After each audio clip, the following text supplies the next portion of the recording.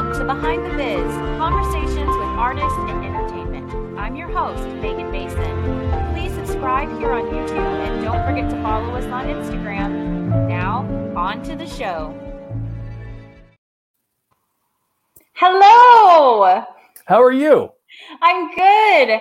Hello, everybody. Welcome to Behind the Biz. I would like to introduce you today to my fellow colleague in the wig and entertainment land, Richard Krams, who's coming to us from Denver. How are you? I'm good. Happy New Year. Happy New Year. Yay. January, what are we on, the 3rd? Yeah, already. This year's going to fly by. I want to tell people a little bit about your proper introduction, especially for those listening on the podcast. Richard has over 30 years in the industry. He is a master barber, which I think is very cool. He is a wig maker, wig designer. He does hair. He is an educator and still works in production as well. His full bio is available on the description, and bonus, I'm going to post some very cool photos of the wigs in the making for Hedda Gabler that he was working on at Denver University, correct? Yes. They're beautiful, and he was kind enough to send over the footage, so I want to share that so people can see, especially the ladder, the updo that you have, and then it's a ladder piece, Ladder, if you're just listening, that turned out so gorgeous. Human hair, synthetic? It was a blend. It was a blend. We have to adapt to budgets, as we know, from venue to venue. We were trying to go with something a little more realistic. They didn't want a lace line on her. It's a really adaptable space that they have in the Byron Theater at Newman Center down at DU. But since they were going to do some filming, she's like, I really don't want a lace line on her. Can we make a piece? So we darkened her down and darkened her to the hair that was selected, and it was a blended weft.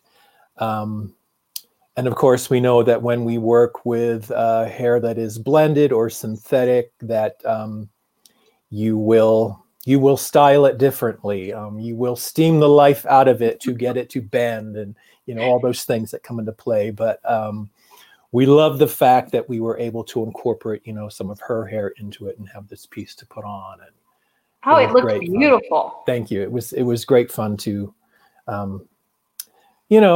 to be able to put something up there in the middle of a pandemic and hope and pray that we would get to achieve something even on a smaller scale with it, which we were able to. So oh yeah, I mean, when you told me that you guys were working on a show, I was so excited for you because I miss live theater so much, and all of the protocols were in place, and wishing and hoping. I know they had to pause that production. We were talking a little bit before that you think that they were able to finish filming it. Obviously, it wasn't for a live audience, but right. It was closed to the students and all of the production team and some educators only for photos and archival. And then literally on the quote opening night, they came into the green room and dressing rooms and wig and makeup room and said, we've had a student test positive and we have to shut this down. The numbers had been going up in Colorado, and so we took a pause. Luckily, everything was done. Photos had happened.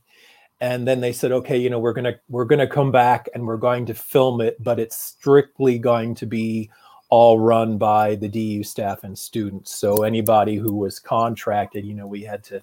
I haven't seen the film portion of it yet, but I'll work my magic to get my copy of that. They've been very good to me, so it's a great place to be able to go and do some work, and some great people working down there, formerly from Denver Center for the Performing Arts, where I used to work for a number of years. Some people were just on this project, and then there's some people that are, working down there full time, teaching. And just a really great 3-year program down there, and a really beautiful facility. Oh, I love that. I can't wait I hope that you will share with me the video whenever it comes to fruition. I can't wait to see it. Now, Denver is not where you were born and raised. You started out in hair. Well, you were born and raised in Baltimore, but then that's where you got your feet wet in the hair industry. Oh yeah. I went to barber school first. I love that, because barbering, I think, is almost a lost art as well. And so I just love that. I just want you to know that. And in those days, because that was a long time ago, but in those days, you did your initial training, and then you tested and got a journeyman's license, and you had to work for 18 months under a master barber, and then go and take your master barber license. Wow. So there was the whole straight razor shave. There were these 17 different strokes to the face, and the whole face prep, and all the clipper work, and the shear over comb. I mean, and there was the standard, thing that they wanted you to do, but you had to do it very well. And there's also a written test.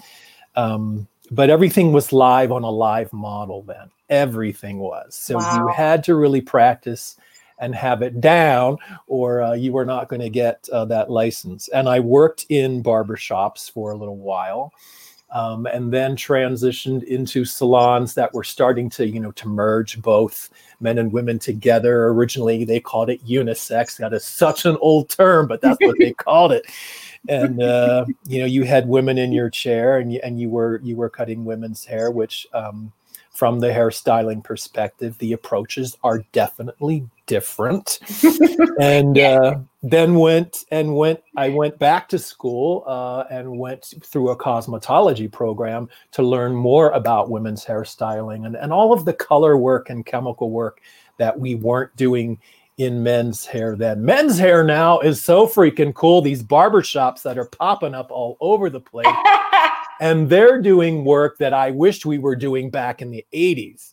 In the 80s, you got to think about men's hair. We had mullets, and we had, spikier looks, things that were kind of geometric looking somewhat. There was awesome hair. Yeah, there was awesome hair, especially women's. But like all of the high and tight fading they're doing now. And we didn't have as much facial hair in the 80s, but they got very groomed facial. Even the guys with the long lumberjack beards, it's very groomed. And the shave shops came back. Yeah. After we didn't do all this shaving in the 80s. We really didn't. Some clipper work, but not shaving with blades. And that came back. And they've got a pool table in them, and there's one just up for me in Loveland that is both a barber shop and a whiskey distillery. I'm not kidding. See, there's a place here. It's called like Tune Up or something, and it's for men to go and get their hair done, but also they do nail services for men, so they don't feel like they're going. But they serve here. Oh yes. And what a great idea, because I mean, let's be honest, guys should get pedicures too. Yeah. Maybe more than girls. Yeah, we tend to ignore our feet and our hands. But then the summertime comes. Yeah, my dad just got his first pedicure like a month ago. We were like, go at like 8 o'clock in the morning and wear a mask and all this stuff. And he came home and he was like, Megan, that was like the most amazing thing. It's like, yeah, they're awesome. But it is true. All of these salons that are opening, catering to men and to get them in there. What an interesting concept as a barber and stylist. Totally. The men's grooming business has it's just exploded, and it's very cool because the work options are much bigger now than what they were. I mean, in Little Loveland, Colorado, just north of me, on the 4th Street there, which is like part of the old downtown section that they've restored. There's like 5 or 6 barbershops and a couple of hair salons just in a 2-block radius there. Wow. We were up, my wife and I were up there just very recently, and I was like, oh my God. Yeah. So it's happening all over. It's become cool again. Mm-hmm. Yeah. Very cool. How did you go from, so you were in Baltimore and then you went and worked in DC for a while, which I love DC. Yeah. I'm very overdue for a trip there. But then you always wanted to be in the West. Yeah. Yeah. East Coast. It's like I was born and raised there, but it was never my groove. I am thankful that I am the son of 2 educators, public school educators. And in the 60s and 70s, it was very cheap to pack up the car and go live on the road during the summer. So we did that. And my folks were really big about taking my sister and I to see all these, historic places in the United States, Canada, Mexico, U.S. Virgin Islands, Puerto Rico, all the national monuments, the national parks. And we a lot of it, we did camping. Most of it was camping because it was affordable for a family of 4 to do that, plus the dog, And I'm so thankful. But when we came to the West, it was like this whole other world. I mean, it was like an ocean of land, this whole other world. And once my sister and I saw it, I was like, I'm going to live here. I don't know when but I'm going to live here, somewhere out here, when I'm old enough to do so. And I did start leaving and returning. There was a period of time between 18 and 24 where I was leaving and returning, Colorado, Montana, and then finally came back here. And the last time I left, like I was saying earlier, I call it the year I ran away from home, but I was 24 and I moved here. And then a year later, I met my wife.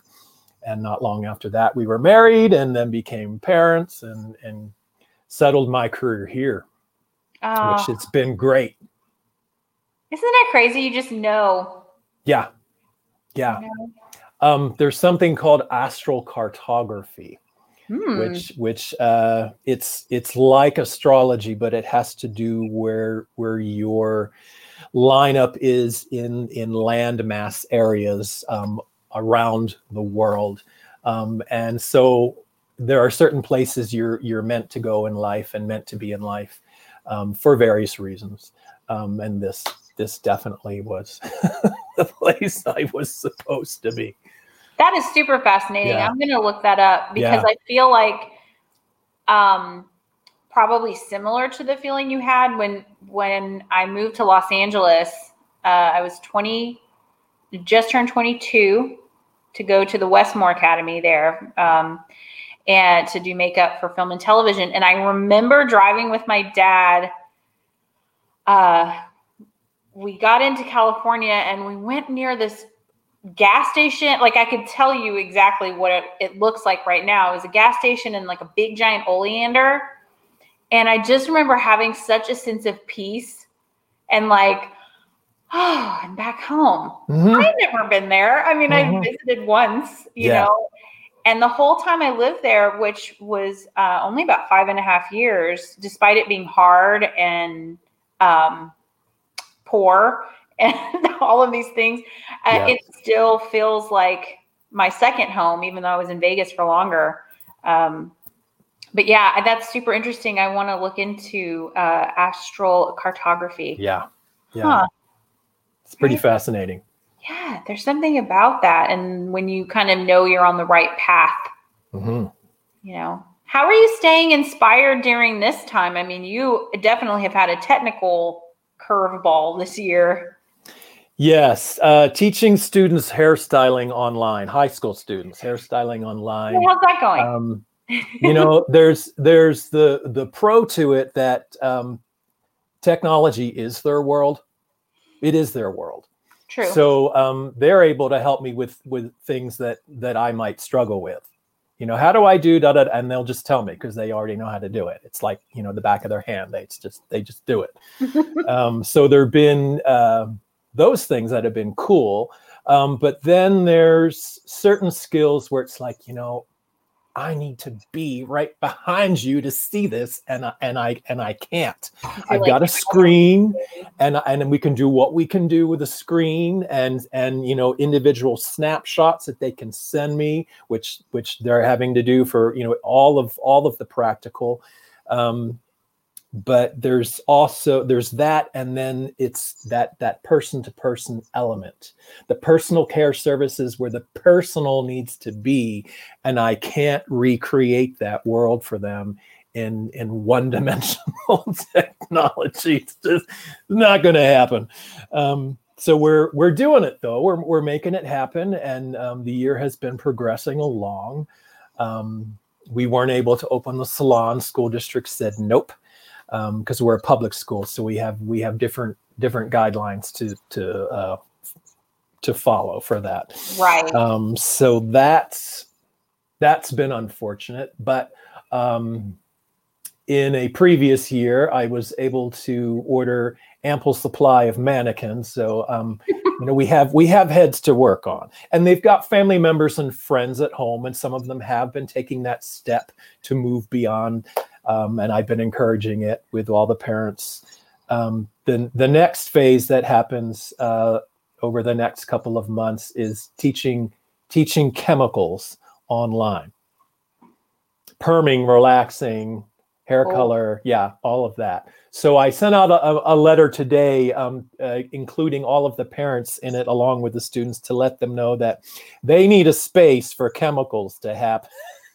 Yeah, because some parent is gonna be very surprised by that solution. Yeah, because there's gonna be odors and there's gonna be mess, and I'm letting them know now that they need to create a space for that to happen. So I'm ready to fly on it. We have chemical kits that have to go out and pick up dates for things throughout the year. I mean, it's happening, and I'm thankful that it's happening. Because in the beginning we were all, just kind of scrambling with, how are we going to do what we do, in a virtual world?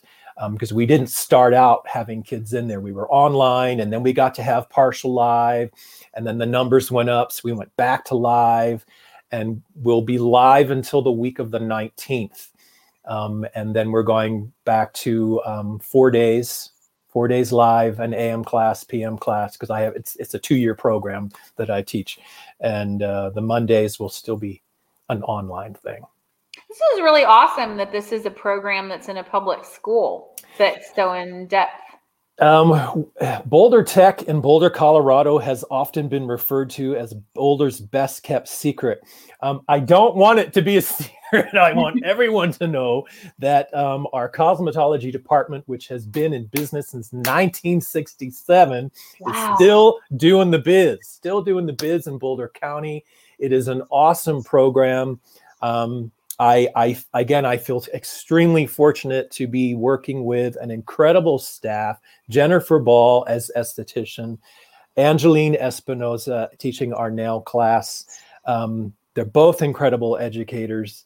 I teach the hairstyling program. It's a 2 years. Theirs each is a 1 year, pending when the students can start. And if they get ahead on their high school credits, they might be able to pass through all 3 programs and get the full cosmetology. We hope someday to add a barber program. Would love it. But they have auto and collision, they have welding, they have construction training, they have forensics and crime scene investigation. Yes, totally. They have an anatomical body. She's anatomically correct cadaver. She's not real, but she looks real.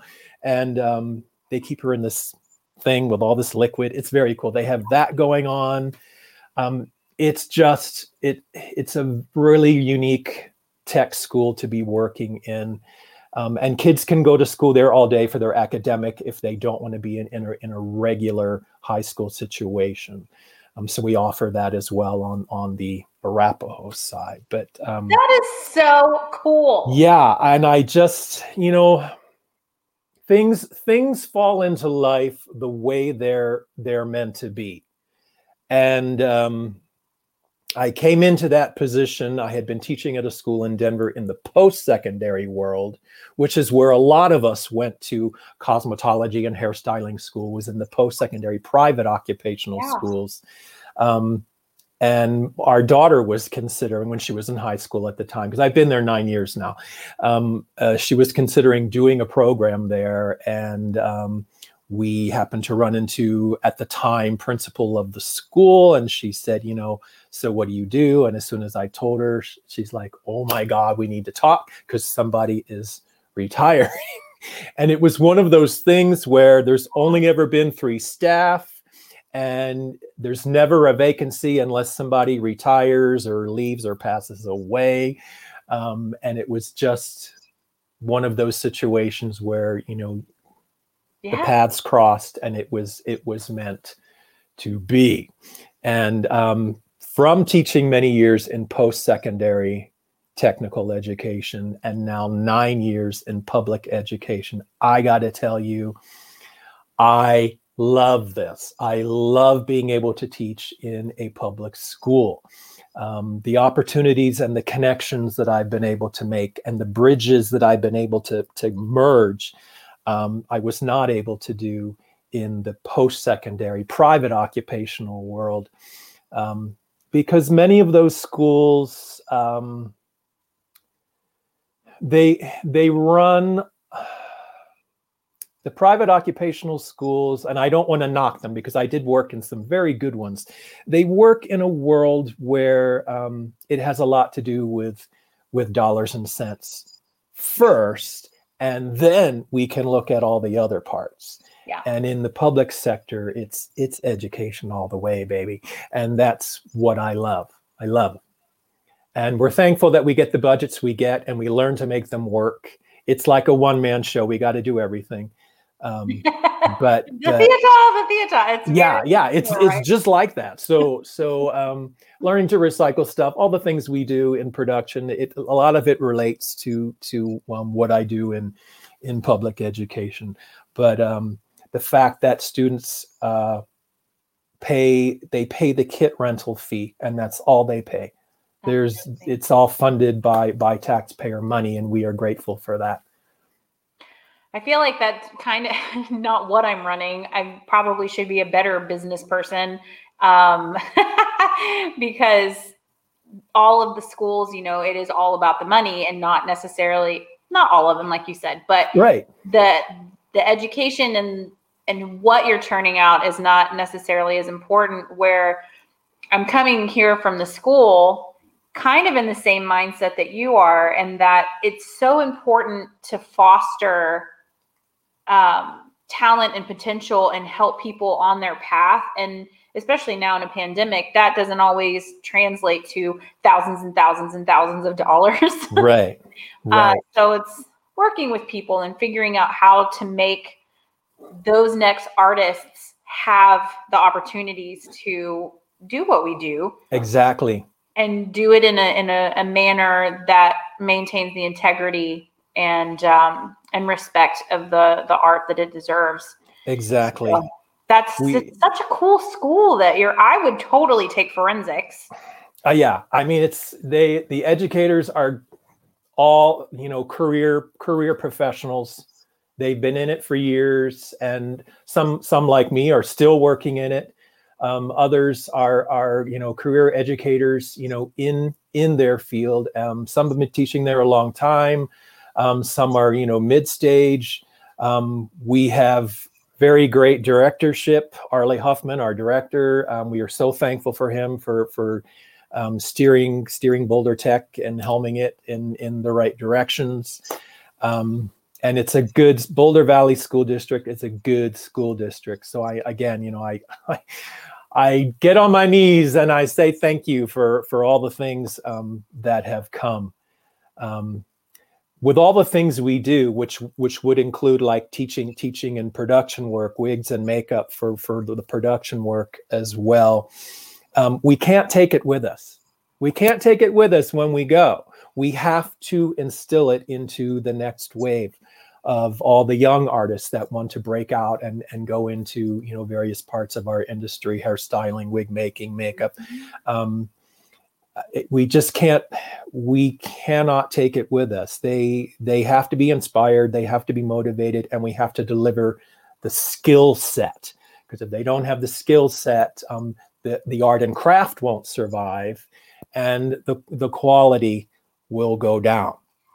We know, we know from watching different productions, whether it's television or film or even stage, when you see, you know, things go out there and you're like, oh my, you know, that could have been so much better. And then the ones that we see are like, oh my God, that is brilliant. So the we ones have to that keep you delivering. see and you're like, I am a hack. When you watch like really gorgeous ones, and you're like, what am I doing over here? Look at that. Like, wow. Yes, which inspires us to want to be better at what we do, to continue doing the professional development workshops and continuing to educate ourselves to be better at our game. That's always been my thing, and I go every year to something, and I bring it directly back, of course, to the classroom, because again, you know, can't take it with us. We've got to inspire the young, creative minds, and the old ones too. Yeah. It's so important to stay inspired, and I think especially right now, hence doing this interview to inspire people. But looking back on your youth and stuff, what was it like? Did you always know you wanted to do hair and stuff in some way, or, you know, did you want to be a rock star when you were 12? Like, what did young Richard want to do? How did you get here, Richard? Well, I know that I always liked movies. And my dad was a big movie fan. I mean, he grew up during the Depression, and everybody went to the movies. You know, before TV, it was like radio or movies, and everybody went to the movies. And so I grew up watching a lot of great old films when they used to have them on regular TV, before cable, regular TV, and watched all these great old, and I did always love that. And of course, my folks took us to the movies, and they took us to see, you know, some live things, which was always, to be in a theater, you know, it was just this other world. It was very cool. But if you would have ever told me that I was going to be a hairstylist or a barber when I was a kid, I would have told you were nuts. I remember distinctly going, my dad was off doing some graduate school training, and my mom had my sister and I in the summer probably pulling her hair out. And there were some times when we had to go to the hairdresser with her. So I'm remembering this place that was all done in this faux kind of Louis the 16th blue shag carpet and the chandelier, you know, very, very 60s, and big bullet dryers and ladies under there, you know, with rollers and everything. And some ladies getting like more mod with the Sassoon that was starting to come out. And my mom was one of those. But, you know, my sister and I just being so bored, you go sit down, you know, we just didn't want to be in there. But I had a friend who was working in the industry, and she was cutting my hair, and she said, you know, you should consider this industry. It's creative, you can make a living, and there's a lot of opportunities in it. So I thought, well, I'll give barber school a go. I'll give it a go. And when I got into it, I'm like, okay, there's something about this that I like. Men's hair at the time, though, was very limiting. It was very limiting then, not like what it is now. Yeah. So I went back to school after working a little while to get a cosmetology license to learn more about ladies' hairstyling. And I am thankful that I learned from some old school barbers and hairstylists, because they come from that time when everything was live. You weren't doing all this stuff on mannequins, and you better know it. I mean, you better know it. So they made you know it. And like learning finger waves for the first time, I'm like, what is this? I don't know, but it's really cool. I'm making a mess. I don't care, but I'm loving this, you know, and all that hand setting, which is an art. The millennial kids, it's so far removed from their mindset of hairstyling. So I do have them go through a foundation of all that hand setting, that art of hand setting. It's just such a valuable skill. Mm-hmm. And in 2021, bigger hair is coming back. Oh, So thank that's God. going to require them to get used to putting volume in the hair and not all this flat ironing. They don't even call it a flat iron. They call it a straightener. They're just flat ironing all this hair. Everything flat, flat, flat. No, it's going to get big again. So we're gonna go back to creating that bigness. But getting into ladies' hair and then working in salons where we had, you know, both clientele coming in. But it wasn't until I got into teaching, and then when wigs got handed over to me, You're like, Always Patsy Cline was the longest cabaret show running in Denver history at the time, at the old Galleria Theater, which is still down there in the Denver Center complex. And the wigs were handed over to me by a former student who was also a wig maker. And I was like, oh my God, I've got to learn this. I've just got to learn it. So I found the wig makers to bring me along. And I'm thankful again for all of that teaching and mentoring. Lee Barnett Dombrowski at Colorado Shakespeare Fest. Carol Chambers from the UK, and who was at the Banff Center of the Arts for a number of years. And I lived up there for a period and learned from her. Diana Benkiki, who is still at Denver Center. And then going from always Patsy Cline and some local theater productions to working on Tantalus. Talk about getting thrown in the fire. Tantalus, which was a 10.5-hour Greek trilogy of the Trojan War written by John Barton. It took him almost 20 years to write that production. And directed by Sir Peter Hall and his son Edward Hall. yeah, Japanese lighting designer, Greek costume and set designer, international cast. It was an incredible experience. And, you know, with masks and blood and body makeup and everything. Battles. And, you know, it was, and I remember then when we first got audiences and hearing over the backstage speaker, the audience applause at the end. And I was like, you know, this is so bizarre that I am doing this. What year was that, Tantalus? It was 2000, the fall of 2000. Yeah, because so They were here for World, a year working on that production. So I went to University of Houston for my undergrad, and Sir Peter Hall was great friends with Dr. Sidney Berger, who was our head of the theater department and the Shakespeare program there. And so Sir Peter Hall was in Houston. Oh my God, I was in college from 98 to 2002. So he was in and out a lot during that time period. And we got to like sit in on classes that he would teach. And I remember that happening, but I couldn't remember what date. It's such a small world. Yeah, it was a mammoth thing to pull off. At the time, one of the most expensive theater productions to have been put on stage.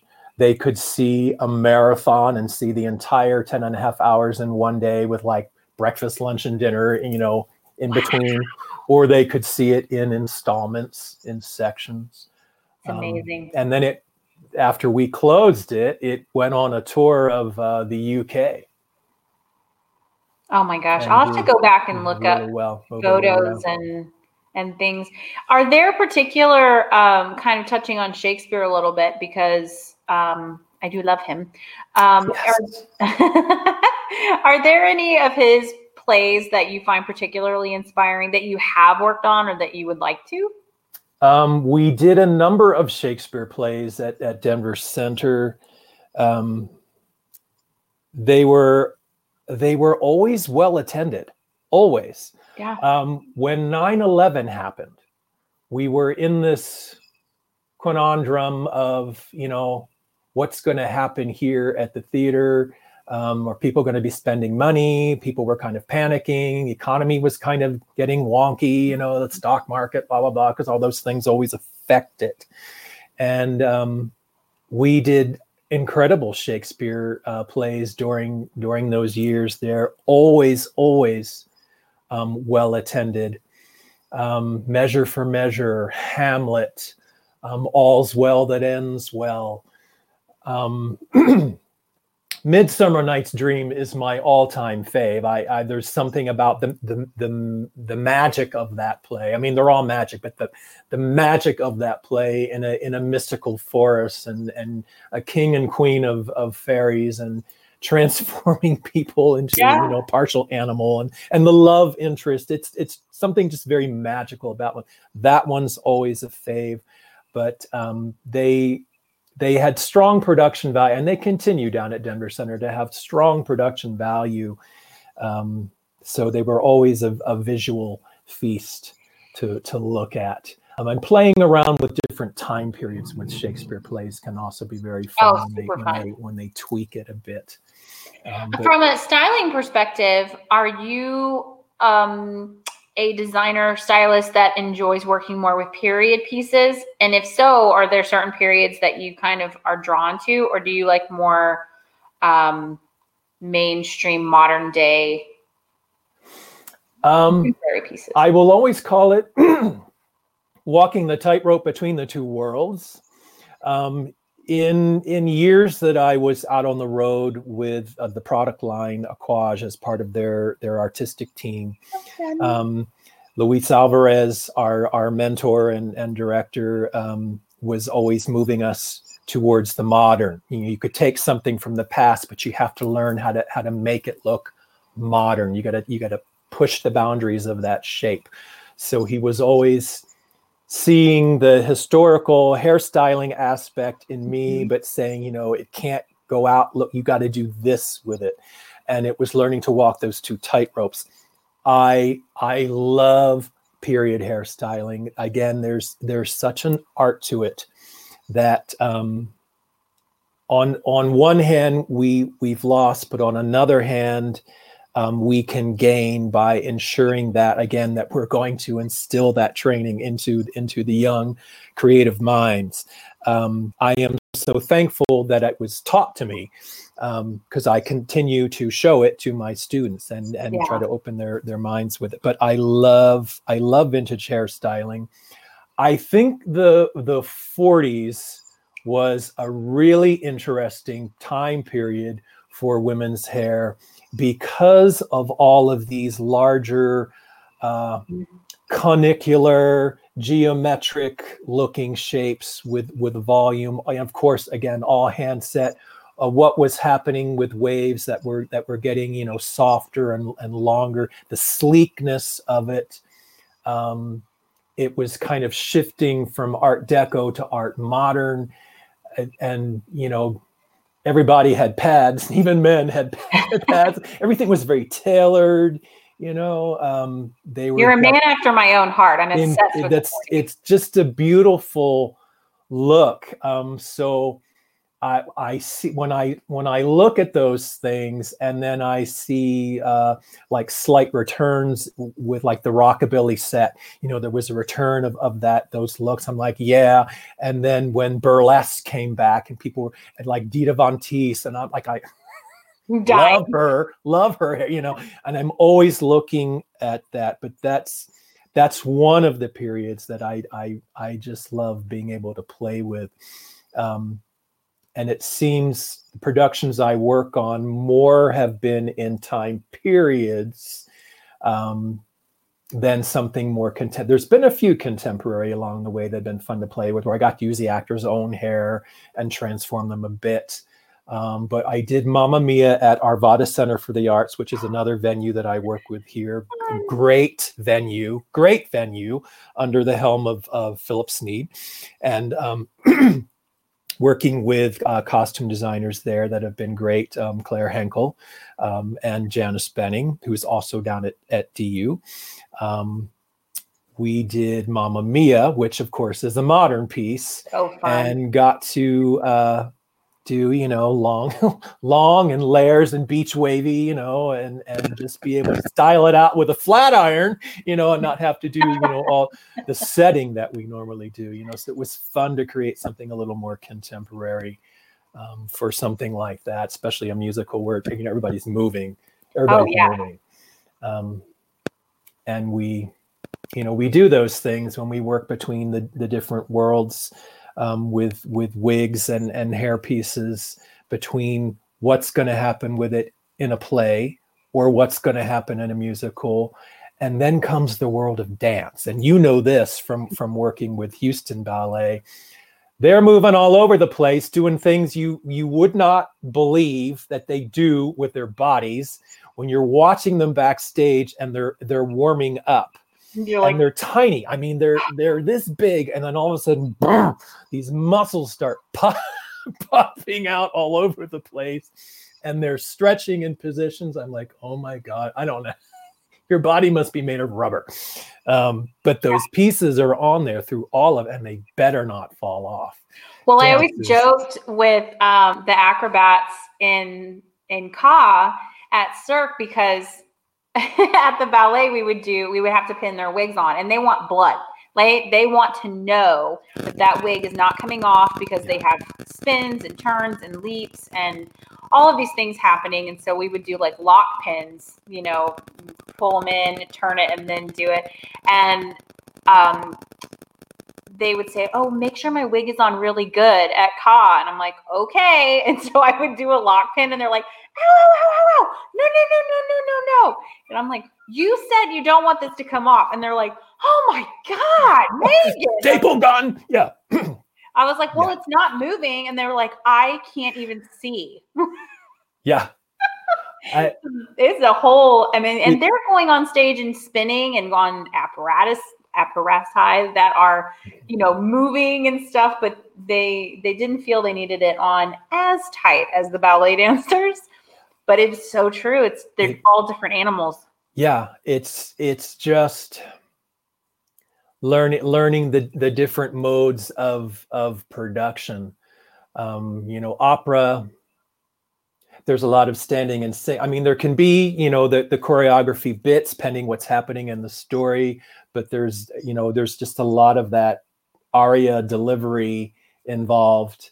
But they're profusely sweating. So you've got a sweaty piece you've got to reset. We did Cyrano one year. So, there was the series of noses. And Kevin Copenhaver designed those. Who's now at DU on a pandemic leave, I would say, from Denver Center. When Denver Center returns, I'm sure he will return. Incredible costume crafts and costume designer. But he did all of the noses, and we had to have noses for noses for every show. Of course, they were made out of gelatin, so they were very flesh-like, very realistic.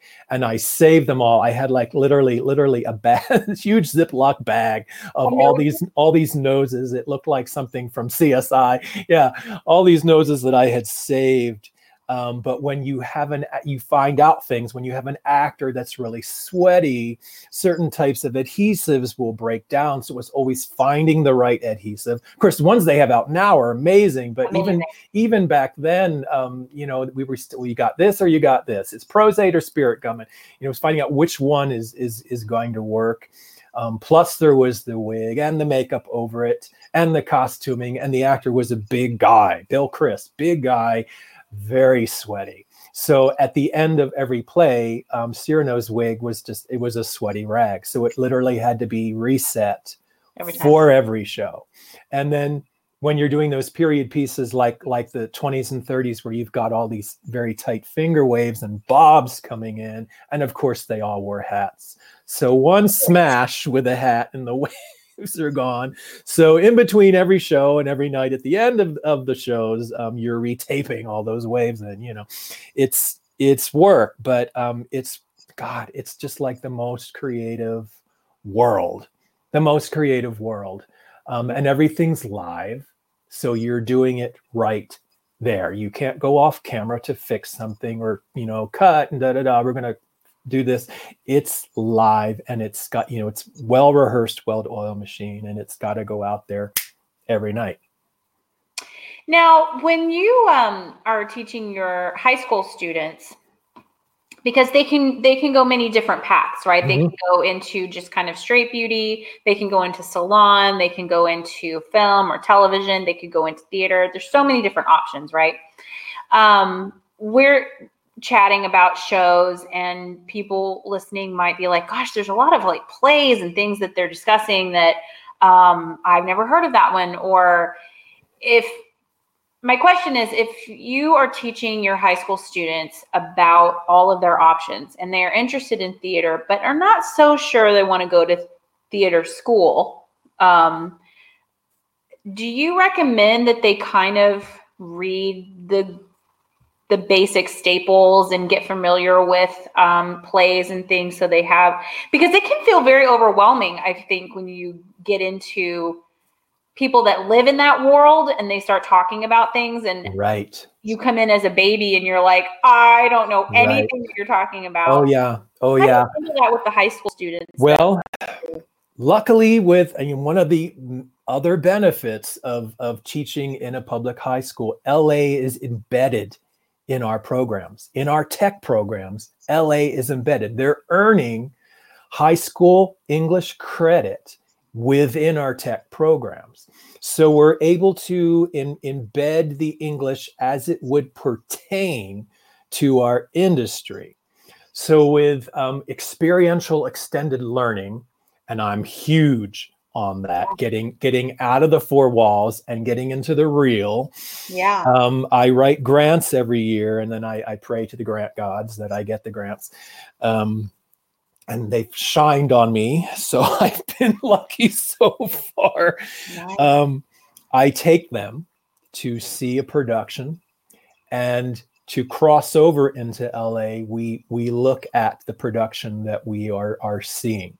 We look at the time period. We look at the context of the play and what's happening in the story. We look at the time period in terms of how they wore their hair, how they dressed, How does that filter into the play? So I'm able to bridge all that. But for those students also that are wanting to enter into that aspect of the entertainment industry, theater, opera, dance, even film, television, because you're telling a story, you got to know it. So you better read that script. You have to read that script, and working with the costume designers to help create that character. Yeah, it's huge. You've got to, or you will struggle. Because you're not going to understand how it all needs to come together as a cohesive unit. That wig does not look right because that wig is not right for that character. That character would not wear their hair that way. So now it needs to be redone. You've really got to understand that context. So reading the script and knowing the period. Yeah. It's just so interesting. Going into grad school, I was like, I'm going to get my graduate degree. So if I ever want to teach, I can teach on the college level, because I don't ever want to teach high school. But I have to say, my feelings on that are slightly changed now, being in more of an educator role, more full-time, and having discussions with very well-intentioned young people who are super clear on the path that they want to take. And it's like dealing with a whole different human being that just happens to be young, that knows what they want to do. And I think that all of this comes together in teaching people that it's not just one person creating a show. It's like you said, it's the collaboration of it is so important, and understanding your role in that collaboration. And I'm just so happy that you're there and so passionate about it and teaching all of these young people so many amazing things. I love it. I never thought that I would be teaching what I do. And then after years into teaching it in the post-secondary level, I never thought that I would be teaching in the secondary public school level. But it has been great. I've had people ask me, when are you going to retire? When are you going to retire? Are you retire? No, I will be doing what I do for as long as I can do it. I just, it's like, what else would I do? This has been my life. I live it and I love it. I love my work, and I will just continue to educate and create for as long as I can. It's just how, it's like breathing. It's how I breathe. It's how I relate to the world, basically, is through my work. Thankful for all of my students. They inspire me and motivate me every day, and keep me on my toes. And so thankful for productions when they fall into my lap. And with the light coming, with pandemic, the light is coming now. It is. Things will start to open up. And I've had people ask that question, well, do you think, is this the end of, live? Are we not going to, is this not going to, no, it's going to come back, A, because we want it to, and B, because they're missing it. All the people that normally go to any type of live performance, they're missing it terribly. Again, it's that human condition, that human connection. And we've realized from the pandemic, how much we really need each other. We really do. And when you go to experience, live performance, it's a way of connecting. Yeah. So and theater has been around since the beginning, time immemorial. Yeah. And I think that going and sharing stories and watching people tell stories that might reflect your life or give you insight into life. And it's the drinks before and the drinks after, and chatting with people you haven't seen in the lobby and sitting next to them and going to them, have the concession. It's all of it. Yeah.